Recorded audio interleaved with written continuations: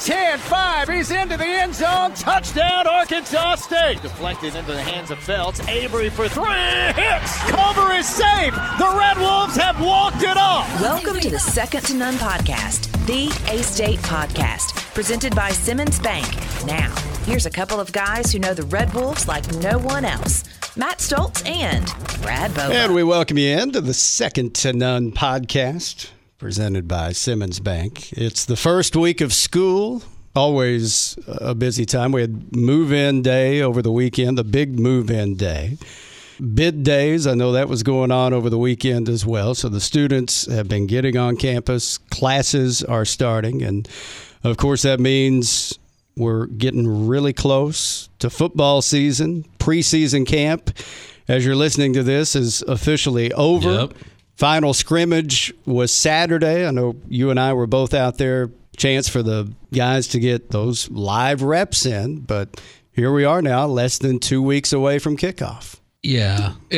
Listen, on something else kind of related to that, I understand there are questions sometimes about scrimmages and if they're open and if they're not. And there were some 1,200 club members there Saturday and even some suite holders. You know, there were a few suite holders up in their thing. So it's not like there was this to-do of what maybe people have used to seeing in the past. And I don't know how much things like that happen anywhere.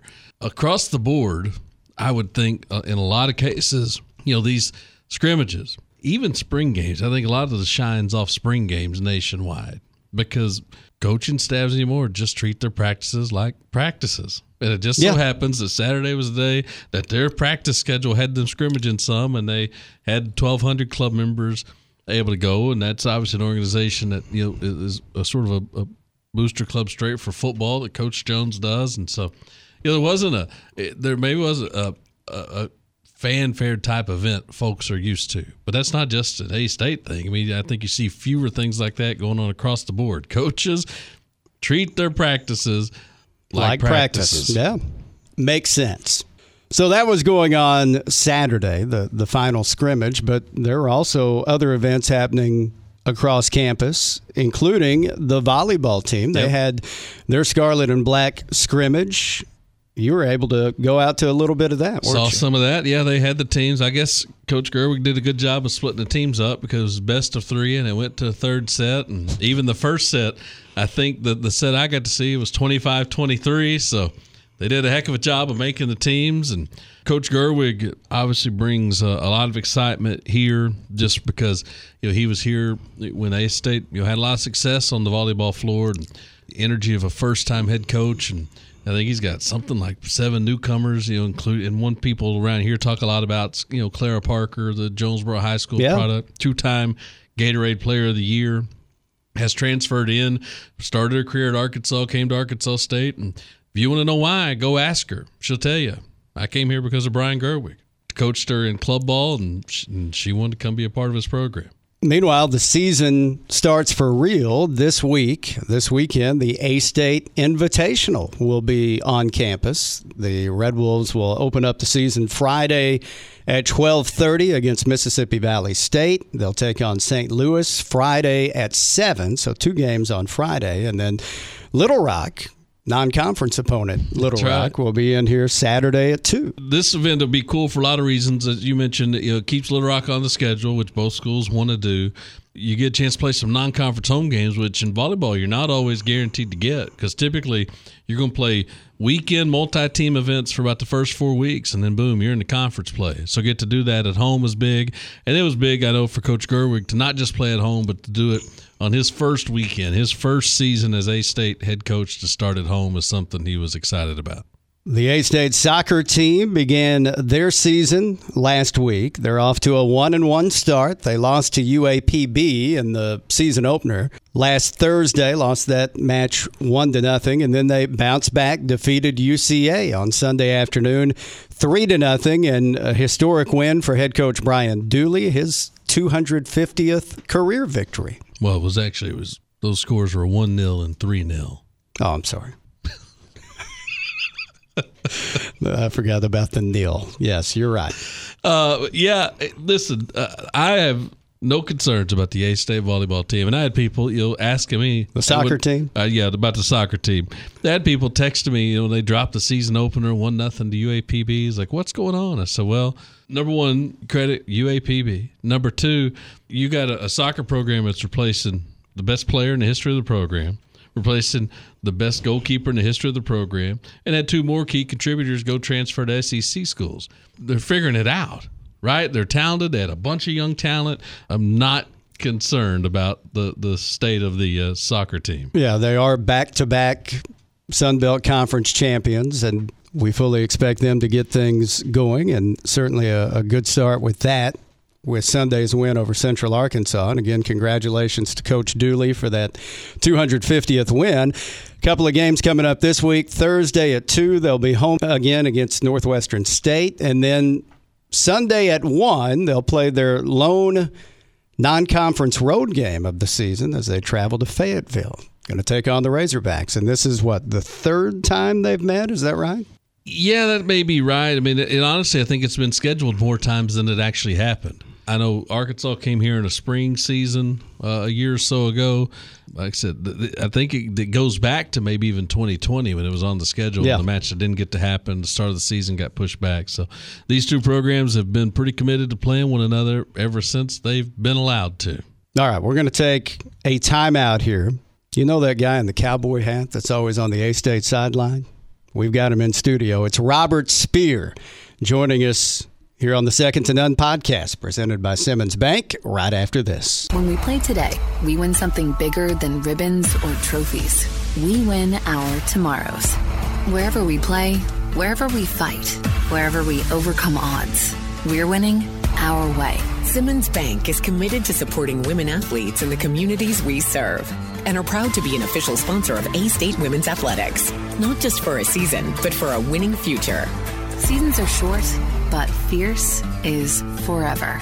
Simmons Bank, member FDIC. We welcome you back into the Second to None podcast presented by Simmons Bank. We are joined now in studio by former A-State defensive end, A-State Hall of Honor member, currently the head of team security for A-State football. Did you know you had that title? I thought I was considered a consultant. Robert Speer. And I'm giving you that title because if you look in the media guide this year, you're listed as the head of team security. Well, how about that? You can't believe anything Jerry Scott puts in that book. That's very true. Well, here's the thing. So you're right, but who are we kidding? Jerry Scott didn't do that media guide. Mark Taylor did. So you can believe stuff Mark Taylor. So now I do believe you're the chief of security because Mark Taylor put it in there. Well, you're probably correct. Yeah, Mark Taylor's credibility is a little bit better than Jerry's.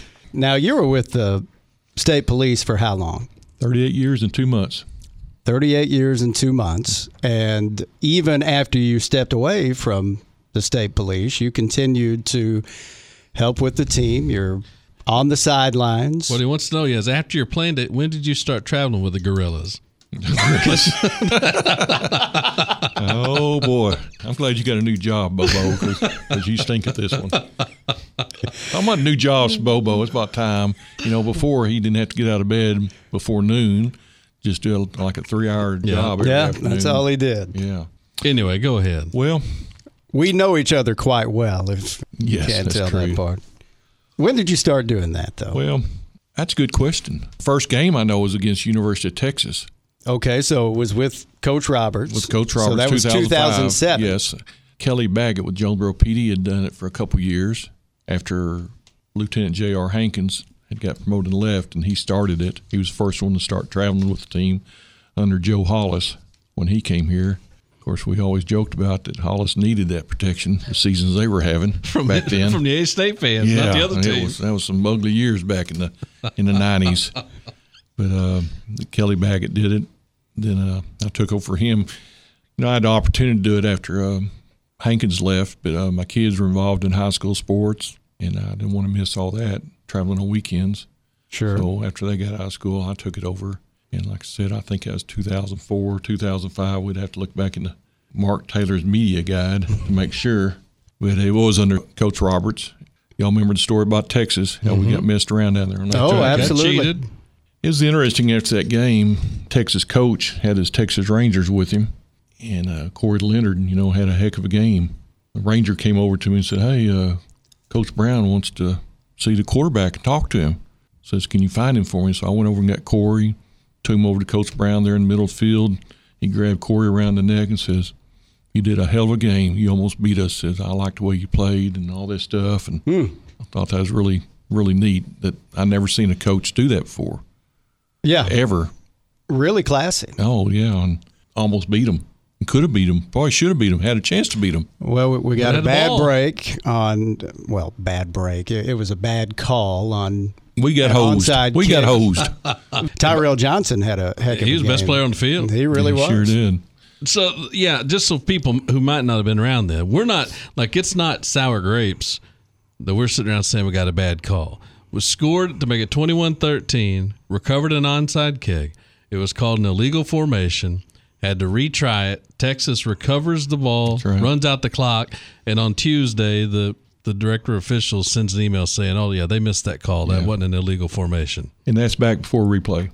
I remember being in Coach Roberts' office right after he got that call and him thinking, well, what good does that do me now? Yeah, whoop-de-doo. Do you even want to know that at that point? And something else I remember about that game, of course, it was my first game, and Jeff Blake, who's coaching over at Walnut Ridge now, he was a walk-on from Greene County Tech. The Greene County Tech. Yeah, the Tech. Coach Roberts looked at him out there on the field, and I don't know if Blake even remembers this, but I was standing right by Coach Roberts. He said, "It's a little bit different than the Greene County Tech Paragould game, isn't it, here with this crowd?" Here he's a walk-on fullback fixing to start, a crowd of 90,000. I remember the response from Texas, and you mentioned the comments from Mac Brown afterwards, but the very next year when we went in and beat Texas A&M, I remembered hearing the story, and I think Dr. Lee may have told us this on the plane, that they fired off the cannon at Texas as soon as they announced the score of the A-State A&M game. From what we could understand is the only time that they could remember the cannon being fired off after something like that. I'm sure that's and I'm sure a lot to do with A&M being the team that was defeated that day. Obviously no love lost between those two schools.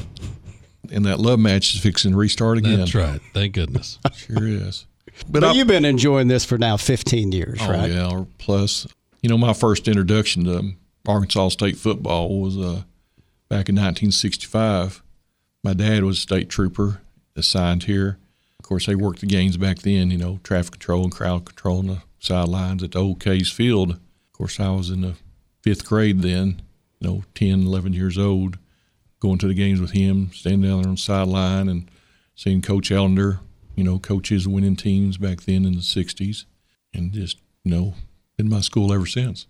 Did you ever think, I know you went to Jonesboro High School, were there other opportunities coming out of high school? Did you consider any place else? Go ahead. Yes, I had the opportunity to play with a lot of great athletes at Jonesboro High School, and we were very successful. Of course, when you're successful, then that brings more scouts and eyes onto your team. And yes, out of high school, it was really unusual back then. You had letters of intent that you could sign with conferences back then. So you had the Southwest Conference, then you had the Missouri Valley, the Southland, and, of course, the Big Eight, the original Big Eight, and all those schools back then. And so you could sign an early signing date with a conference letter of intent, and I signed with Memphis. Then I signed with Arkansas, out of the Southwest, and Southland with Arkansas State. So all that meant was those schools in that conference could not recruit you anymore after that. So then it became a kind of a three-way recruiting thing between Memphis, Arkansas, and Arkansas State for the national signing date, which was later on. So you kind of went through two different recruiting periods back then. Majority of people wanted me to go to Arkansas because, they do have a great fan base. Just tell you the truth, I never drank that Kool-Aid, Since the 5th grade, I was involved with Arkansas State. Coach Davison lived right up the street from me. Played in his backyard with his son, Billy Jean. Saw all those great players at his house, Clovis Sweeney's and the James Hamiltons and Wayne Dortons and Dan Buckley and the Bergies, all those people over there. They'd come over there and hang out because Bull just had that personality where if they were having problems or anything, they'd come to his house and they'd work through that, whatever area they were having problems with. And there's a little kid, snot-nosed kid, looking in the window there and all these big football players in there in his room, talking to him, and I was just my school. Yeah, you were enamored with Arkansas State from much earlier age. So right. You end up coming to A-State. You're a defensive end from 1973 to 1976. Did you know you're still 6th all-time in career sacks? Well, I need to put an asterisk by there. Now, why is that? Well, in those days, they might have thrown 20 times a game. Now they're throwing 50 or 60. Well, that's so true. I probably would have had 10 sacks a game. Well, no, so everybody else needs an asterisk. Yeah. No, what he's angling for is a new statistic called sacks per capita. He was number 1 all time. And now these guys are playing 5 or 6 years. I don't understand why they're not getting more sacks. I mean, throwing 50 times a game and playing 6-7 years, and in a career they're only getting 20 sacks. I mean, come on now. Come on now. You had 10 of those 19 sacks your senior year. That's 9th most in a single season at A-State. Well, you have to realize my first 2 years, we only played 10 games. You were 7-3 each of your first 2 years. That's right. Then your junior season was the 11-0 team. Let me tell you something about that 75 team. That was a lot of competition getting that quarterback. They didn't give half sacks or quarter sacks or that stuff they do nowadays. I mean, you either got it or you didn't get it. But competing with those guys like Eddie Morgan and Bill Music and Dickie Dixon and Jimmy Lisco going after that quarterback. There are a lot of meetings at the quarterback. Exactly right. Yeah, now if you just get in the area, they give you credit for it. But going back to my adolescent years, and my parents were not athletes, didn't know anything about athletics.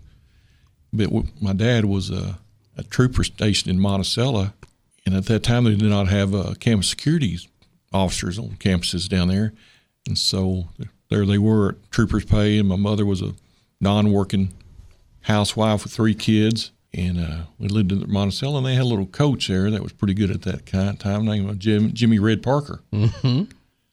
And so same thing, my dad would go to the games, and Jimmy Red Parker, his family lived next door to us down in faculty housing, and grew up with him. And, always at that time, always wanted to be a boll weevil.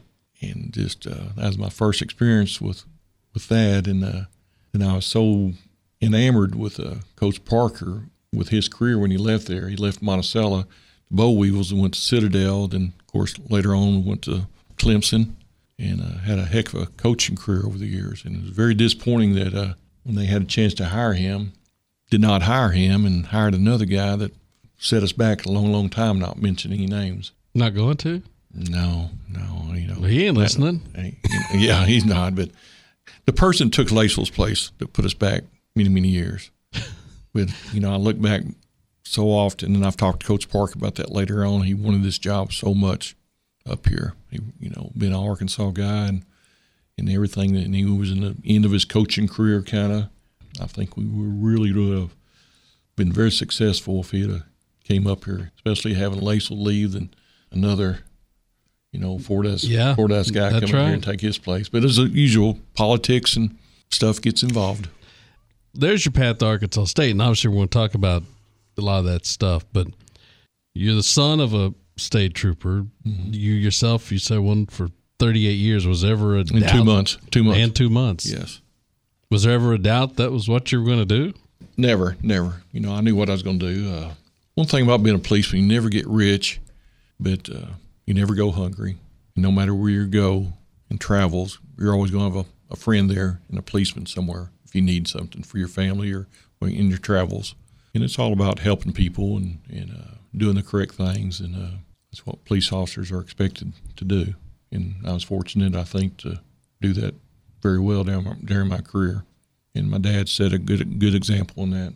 And my mother, ended up being a school teacher, so we had a lot of money flowing in the house. My dad had been a policeman. And I'll tell you a funny story here. When I was drafted by the Falcons, and I got my my signing money, and I'm not going to say how much it was. Of course, at that time, I think my parents, probably making $6,000 a year, each of them.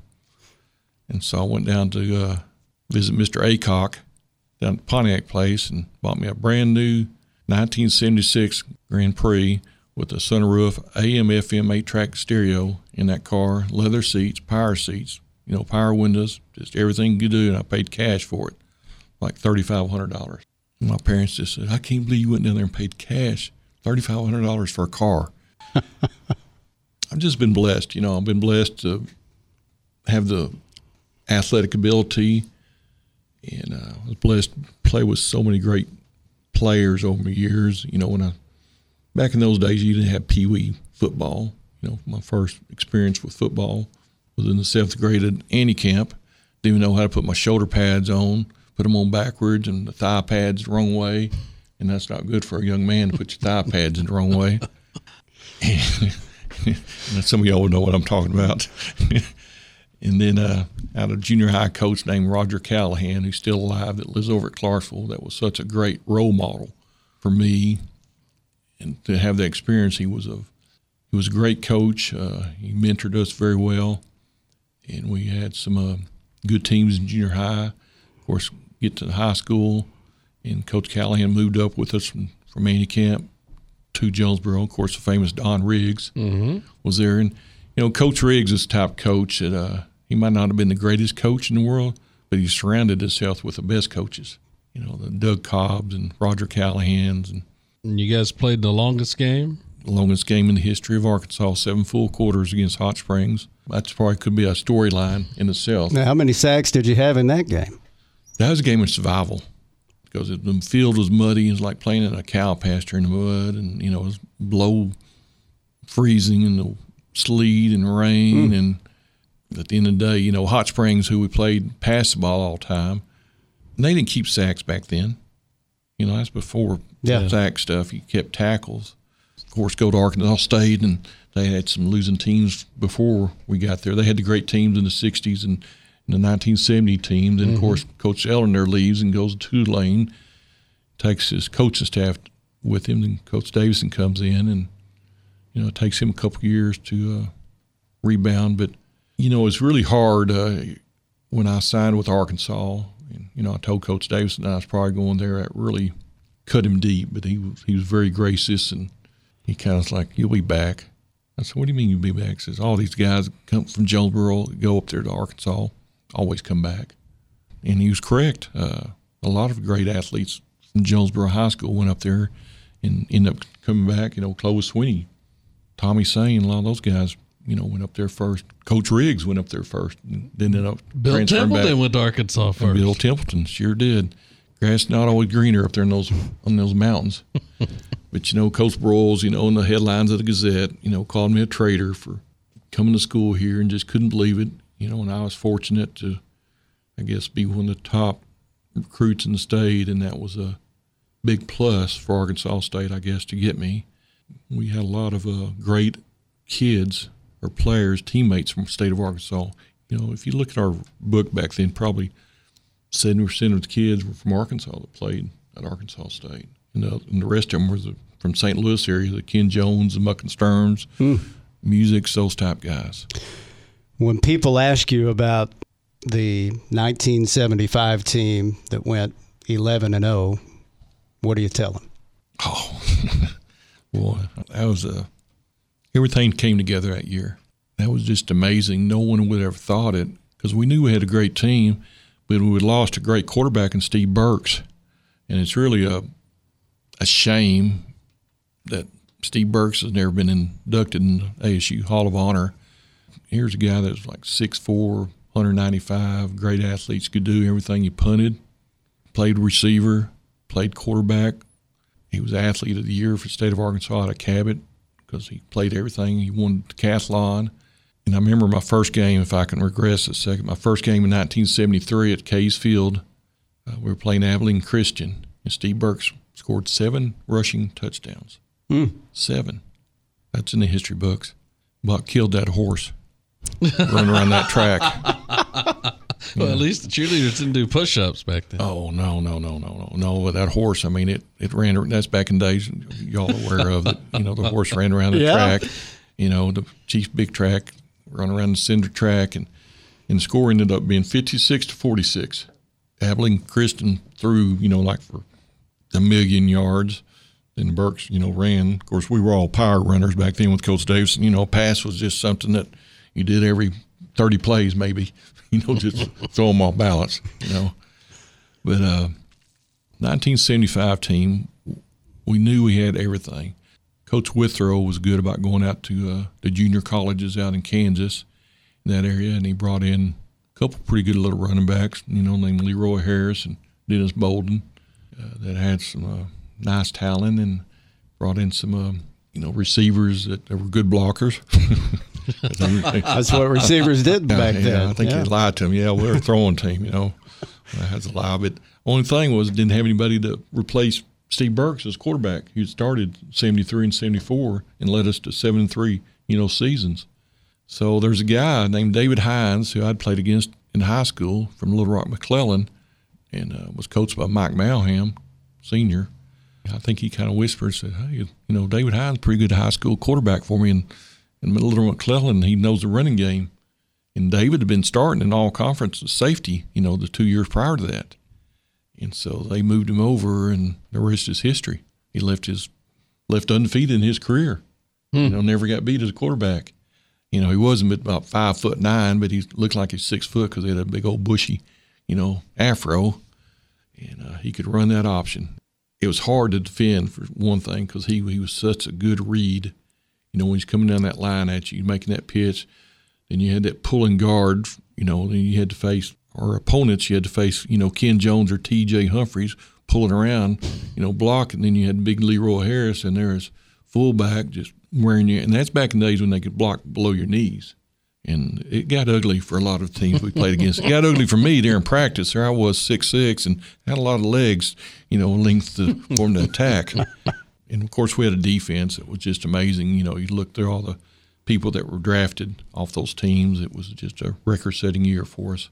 Just a shame we never got to play in a bowl game. Well, I don't know that we've ever talked about this because you guys are famously it's 11-0 and nowhere to go. That's correct. Led to the creation, ultimately, of the Independence Bowl. That's correct. Because you guys were 11-0. I mean, I want to hear a little bit about the no place to go. I mean, like, after you guys wrap up the regular season, what did you think was going to happen? When did you find out, hey, the season's over, there's no bowl game? Well, you have to realize back then the only bowl games were like the Cotton Bowl, Sugar Bowl, Rose Bowl, Liberty Bowl, I think the Tangerine Bowl. There was only like 6 or 7 bowl games back then.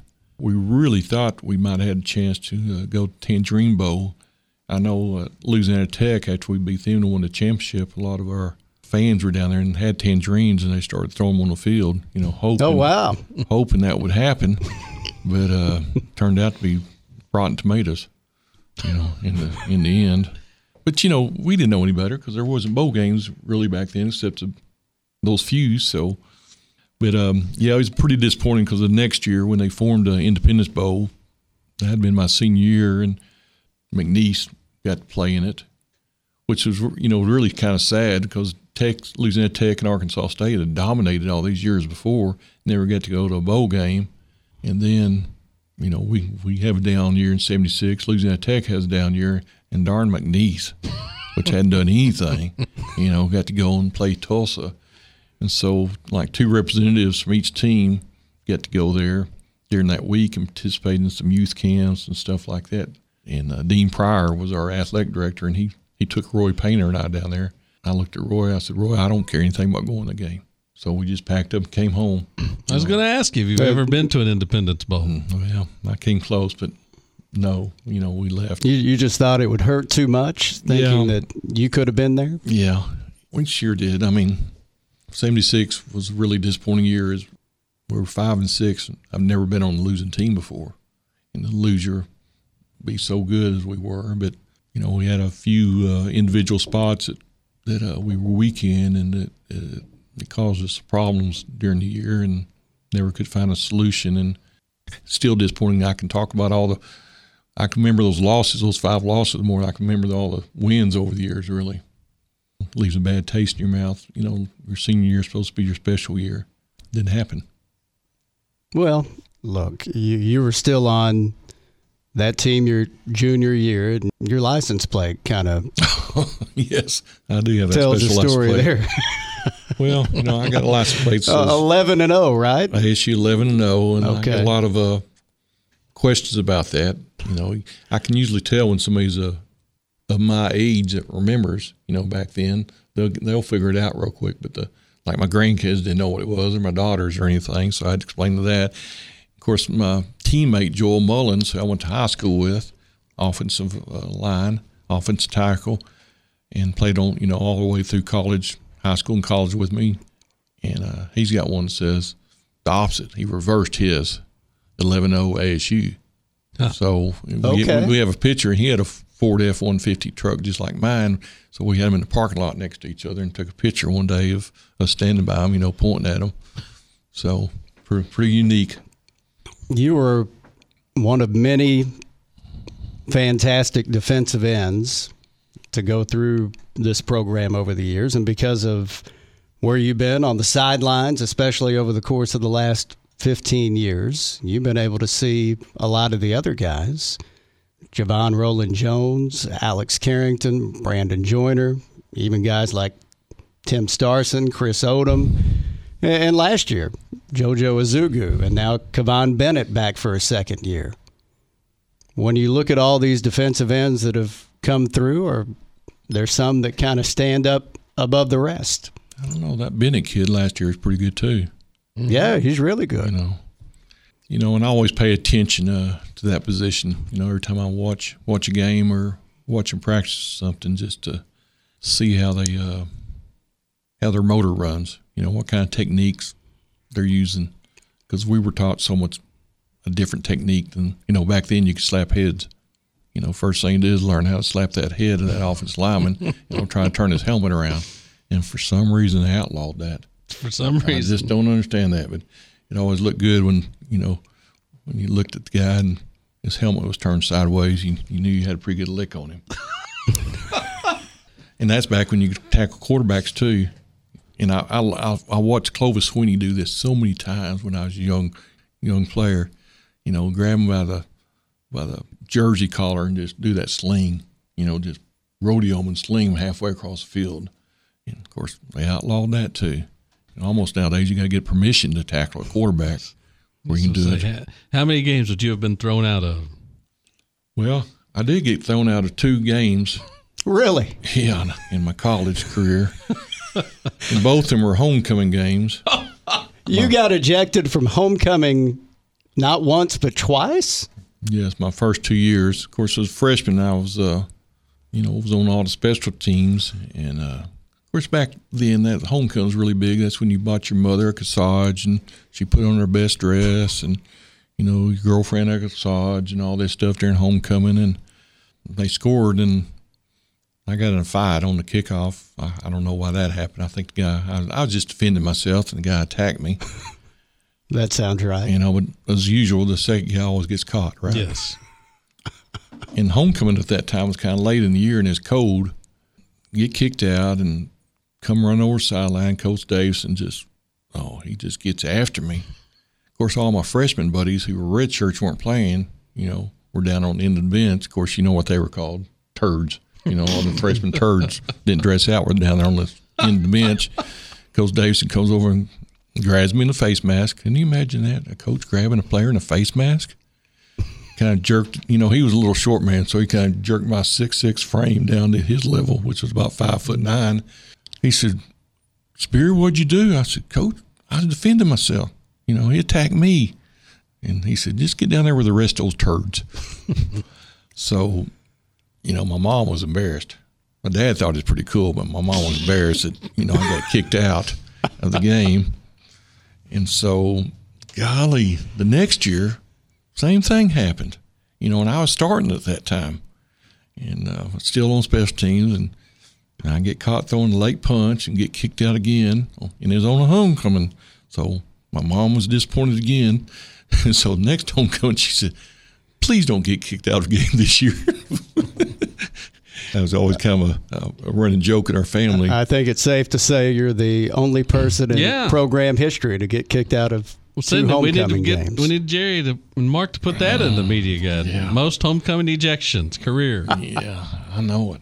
I'll tell you a funny story. The last game in K Stadium, which was 1973, of course, we were going to that game. We were 6-3, so playing Texas Arlington, and it was a good game. Texas Arlington had a very physical team back in those days. I think maybe they got some of their players out of Huntsville Penitentiary system down there in Texas because they looked like grown men, with tattoos and beards and smoking cigarettes on sidelines and mean machine. And so we're playing them, and it was a close game. And at the end of the game, we score, and the last score in that stadium was a safety by Bill Music, and it was in the north end zone of that parking lot now, if you know where the old stadium is. Offense took over, and they were driving down there to score, and a fight broke out. I mean, it was a bench-clearing fight. Of course, as a freshman, we all took off like free licks, out there. Everybody took off fighting, and we ended up winning the game. And Coach Davidson, like I said, he's a little short man, about 5'9", about 300 pounds. And he gets in the locker room, and the locker room at that time was under OK Stadium, and it wasn't anything fancy. It's like a wooden locker with a nail on the wall to hang your stuff up. Coach Davidson jumps up on I shouldn't say that. He got up on the locker. We're all hooping and hollering because I had to fight, won the game. He said, boys, not only did we kick their ass in the game, we kicked their ass in the fight. Now let's all go to Roy's and drink some beer. Of course, 18-year-old freshmen said, heck yeah, let's go. So we partied all night like that. But that was good times back then. We had our own athletic dorms back then, right there on the corner of Caraway and Aggie Road, and his football dorm. And I think that's one thing that these kids are missing nowadays, because we lived together. Nobody had cell phones. Very few people had cars. Had one pay phone in there, so we had to live with each other and communicate with each other. Yeah, and we knew everybody about everything. Knew who their girlfriends were, and knew their sisters, knew their parents, because we all right there as a family together. And I think it's one thing that college athletes are missing nowadays. Is seems like now we're getting too much of being individuals. Like, how can I make myself stand out more than anybody else, so I maybe get NIL money or more publicity or more Twitters or Facebook or any of that stuff. Back then we were just family, worrying about winning and having a good time. Was dating a teammate's sister allowed? Oh, boy, I tell you what, some of that happened. Sure did. Thank goodness none of my sisters had to worry about that. But I'll tell you what was unique, and I'll bring this up, and I know Brad had the measure of meeting Joe Holloman. Mm-hmm. And some of the football players I've been around over the years, not as many as I wish, will ask me a lot about the history. And, back, as we back in the day, and they want to know what it was like back in the 70s and stuff like that. And I've told them the story, told some of them the story about my recruiting class. It was the largest recruiting class of black athletes for the football team. We had I think 6 that came in, and there were just only probably about that many prior to that on the whole team. But I had the great pleasure of playing with Joe Holloman and David Mitchell. David Mitchell was the first walk-on black athlete for ASU. And then Joe Holloman was the first scholarship high school player to ever get a scholarship, play for. Just amazing athletes. Plus, as I get older, I'll just kind of look back and how would I respond if I'd been in their position? Being the first. The first for anything is hard, especially the first, because there were some racial times back then that they were mistreated even by their own teammates. But they endured, and I think that was because of their hard work and the respect they had from their teammates. David Mitchell was a tailback my freshman year, and that dude had calves bigger than my thighs. and he was so much fun to watch run, because he was just a power runner. turned out to be a heck of a coach and had a great career, coaching over the years.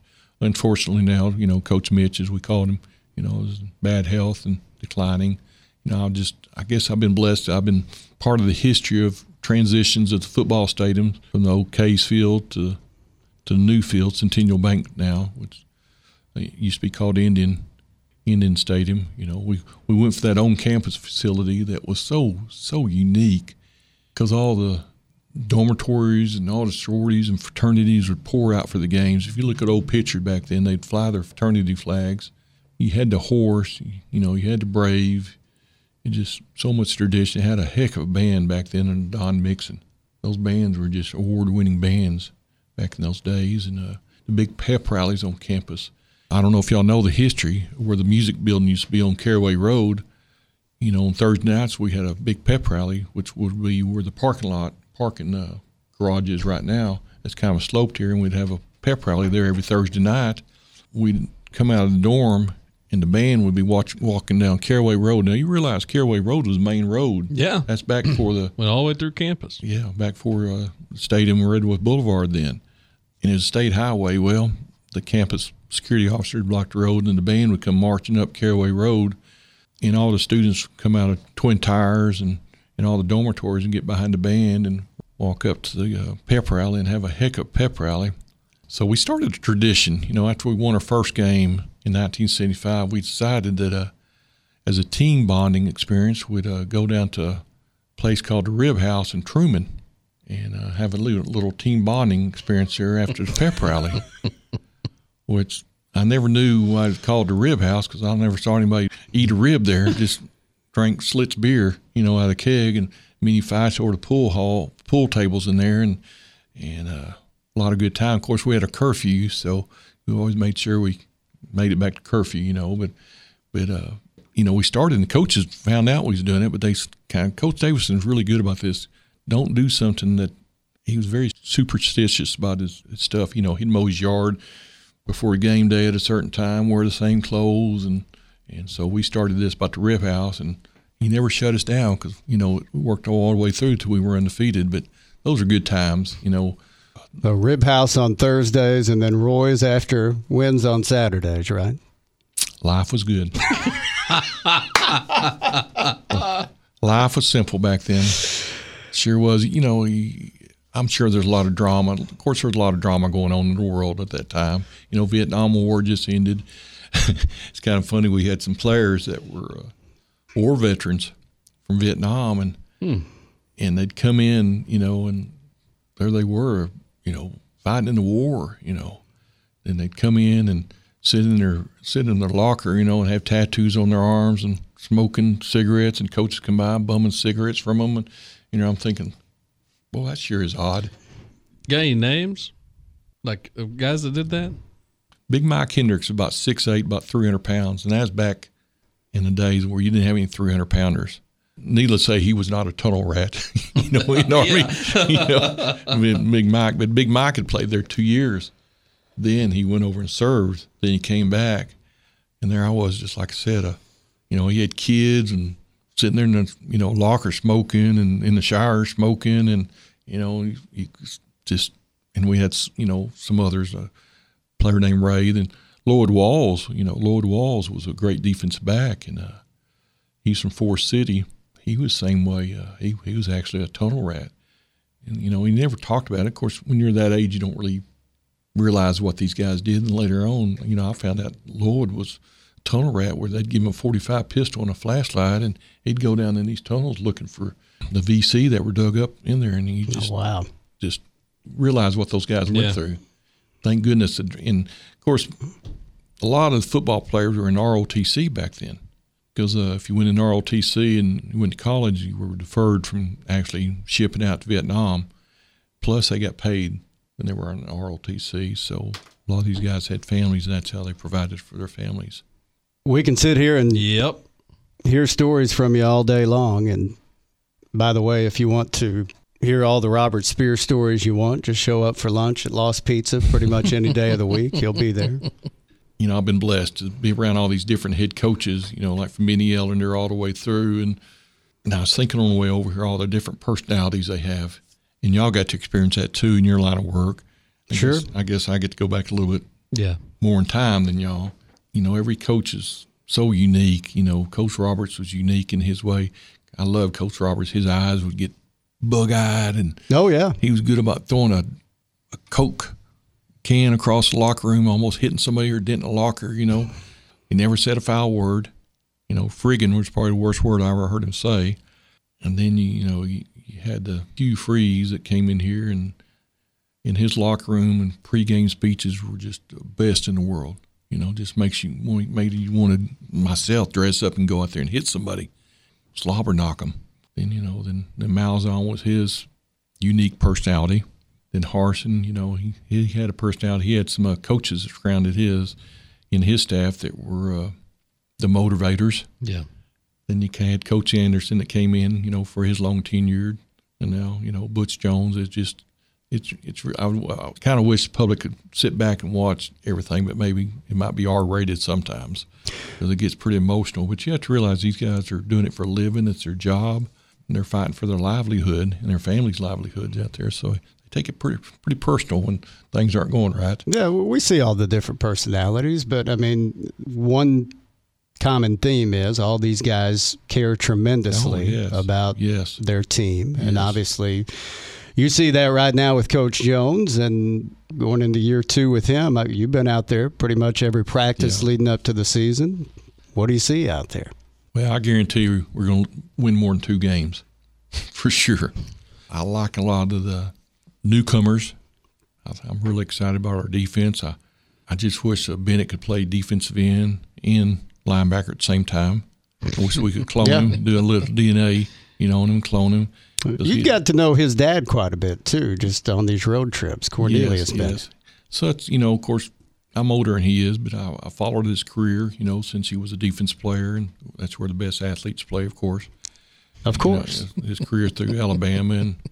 And I tell you, the first time I ever met Cornelius was, when his son came up here, and Coach Jones invited me out there to talk to all the players and the parents that were there with him in the auditorium, kind of tell them the do's and don'ts of Jonesboro. Laws are different in Arkansas than in some states as far as alcohol or drugs or carrying guns and all this. So I try to teach these new players, how to stay out of trouble. And that way their parents are hearing the same thing. And so, of course, I knew Bennett was coming in. I wasn't realizing his dad was here with him, so I was in the bathroom, and I was in my sheriff's uniform, my cowboy hat, standing there, what you do in the bathroom? I kind of looked at him and said, 0-5. I said, how do you feel about 0-5? He kind of looked at me and says, what are you talking about? I said, 0-5, you're famous. Then he knew what I was talking about, 0-5 in Super Bowls, because he lost 4 at Buffalo, then 1 in Atlanta. And so, he wasn't expecting that out of me, I don't guess, to know all that. Well, I mean, of course, you and I both later on got to hear his response to that. Right. He said, made a lot of money finishing second. That's right. Yeah. He told Joe Holloman that won all those Canadian Football League, championships at second place, paid well in the NFL Super Bowl. But I've got to know him very well and his wife, and just lovely people. He is so humble, and it's a crying shame that he hadn't got inducted into the Hall of Fame yet. He's in everything except that. I just don't understand, but that's politics and anything. Yeah. But Kavon's a heck of a player, certainly a big part of the defense this year. I tell you, he's such a tough player.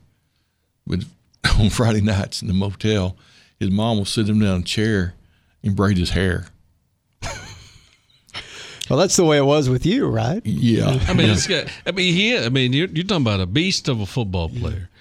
If that goes on, he's a fashion designer. Yeah. He can play the piano, but this is a Renaissance man. I know. It just, that big old badass sitting in the chair with the mama like a little schoolboy. She's combing his hair and rubbing his shoulders and all this stuff. And then he's fixing to go out and eat raw meat and, bleeding noses and all this stuff. Every boy's a mama's boy at some time. Just lovely people.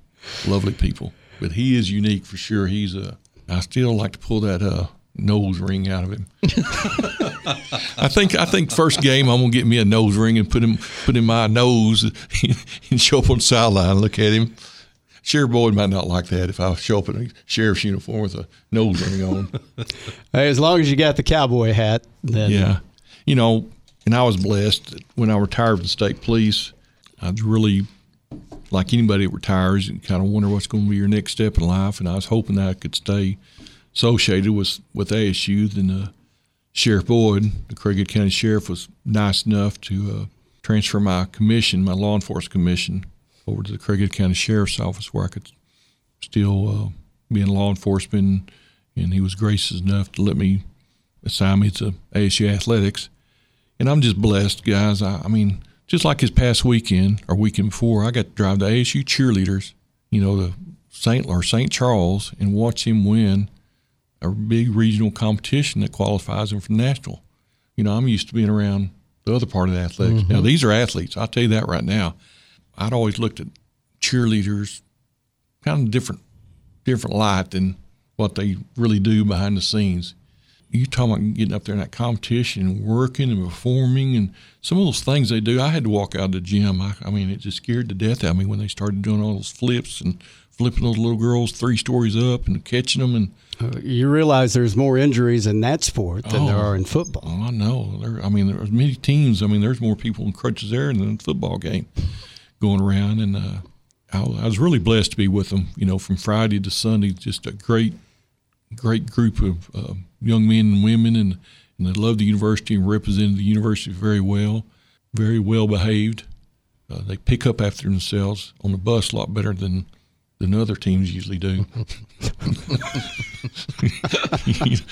Robert Speer, we appreciate you, buddy. This has been fun hearing these stories, and hopefully we got a lot more good ones to tell after another season, which starts next week. Oh, heck yeah. It's going to be here before we know it. And I'm like y'all, I'm really excited about these new teams coming in the conference and going to see what they have at their home stadiums and letting them experience what we have. If I can tell one more story, I got, when you're up there in those competitions, Grambling State was there. Of course, that's our first opponent when we opened the season up, and their cheerleaders or their cheer squad was next to ours. And they got to be friends, and I could hear them having conversations that their cheer team would come in on Friday night, and our cheerleaders would say, hey, we'll take you out to places in Jonesboro. I guess there's a club around there that stays open pretty late that kind of you can dance at and have a good time. Going to be close to their motel. So, they're already bonding, to make plans to interact and all that stuff. And I was talking to the lady that travels with them, and she's been doing it a long time, and we're really excited about coming up here. That heard about our waterfalls and our stadium, and that's what we're known for anymore. Yeah, just bonding experience for all these young people, because those are life stories that you'll keep forever, just like some of the ones I've been able to share with y'all. I've been blessed, all I got to say. I hope I can roll for a few more years, at least to 2015 or 2025. I just hope the good Lord keeps me alive so I can witness the biggest upset in the world or in Arkansas history. I don't know if I could say upset. And just hope it happens. As I say, I'll believe when I see it. It'll be fun. I hope y'all are around. This has been fun, too. Hope y'all are around then still. Me too. We hope so, too. Yeah. And that's Robert Speer joining us. Let's do it again. Here on the Second to None podcast, presented by Simmons Bank. We've got more to come right after this. The Simmons Bank Card Alerts app lets you get more from your Simmons debit and credit cards.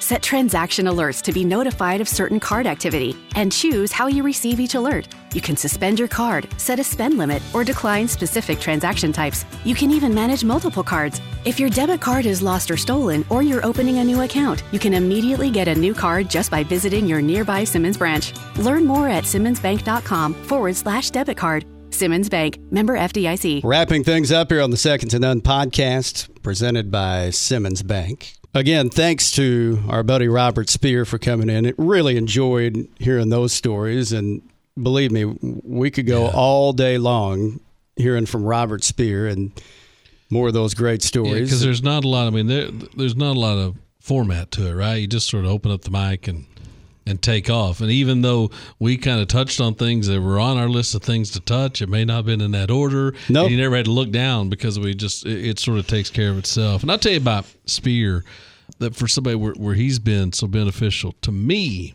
is that he loves the place like I do, and he's so connected to so many people across the history of it, either as a player or the time since around the program. So, so many people throughout the history of the program, and I think he's identified me over time as somebody that kind of enjoys and appreciates that part of it. So he's funneled just so many of those contacts and stories my way, especially we're doing that show and getting content. So he's been a great resource for me, and I appreciate him doing that over the years. We talked earlier about all the stuff that was going on in athletics this week as far as on the field stuff, but there was a bit of news that came out last week that mentioned our very own Brad Bobo and a big move coming up for you. You're actually moving from one role to another and leaving us here at East Arkansas Broadcasters, going back to Arkansas State University as the new Associate Athletic Director of Marketing. Yeah, sort of a situation that kind of came up organically where there was an opening and some interest and just conversations and just kind of, we just went through the process. Honestly, the same as however many people went through it, and ends up getting done. And I was in a great situation that sucked to be in as this thing played out, because I knew that I was going to, either way, I was going to get to end up working, at a place that I care deeply about, with people you care about, doing work you care about. That was going to happen no matter what. And so what's supposed to be viewed like professionally sometimes as a can't miss deal wasn't very much fun to be in, to be honest with you. But I am happy to go back. It's great for my family, situation, obviously having two high school students that will be A-State students in the next couple of years. It was a big opportunity there. So, looking forward to that. Next week, show up for game week. No big deal, but to be the marketing guy and show up in the busiest week of the season. That's right. And I'll back you up. And just kind of talking with you through the process, I know it was a difficult decision for you, because you do have a couple of roles here where you really loved coming to work here, but you also see something that you're passionate about on the other side. So yeah, and I'll just say this: it speaks to the relationship between Arkansas State and East Arkansas Broadcasters. I worked at Arkansas State for 9 years. I've worked at East Arkansas Broadcasters for 9 years. There are people, plenty of them, that don't know I've ever changed jobs. Yeah, I believe that. Likewise, when this announcement came out, now it's technically going to an entirely new employer and doing an entirely new job. I got congratulated, and it was, quite honestly, the reaction was overwhelming, but multiple just congratulations on your promotion. People still don't think I'm going to another place. And that just speaks to me to the kind of the way EAB and Arkansas State are woven together, is that there are people never know I've changed jobs, and there are people that still don't think I'm changing jobs. I've just gotten a promotion. So if that's how you want to view it, I'll take it. Well, I know I put out something on social media last week talking just about how long we've been together, which is my entire time at Arkansas State. I'm going into my 18th year. I know you've been on the air in some capacity with Arkansas State the last 19 years, but the good news is we're going to keep doing this podcast together. Yeah, no reason why not. I mean, it promotes Arkansas State, and last I glanced through that press release, I think it's what I'm paid to do, so I might as well do it this way. Well, we've enjoyed this a lot, and conversations like the one we just had with Robert Speer. This stuff is a lot of fun for us, so we're going to continue to do this, and that means we're going to be right back here with you next week. By the way, do we have anything that we need to vent about before we get out of here? We've had a lot today. Yeah, I don't think so, but check back with me next week, because I'm scheduled to play in a mixed pairs golf tournament with my wife this weekend. So maybe, who knows what next week might sound like. All right. Well, it's been a fun episode. Thanks again to our buddy Robert Speer for dropping by. For Brad, I'm Matt. You've been listening to the Second to None podcast presented by Simmons Bank.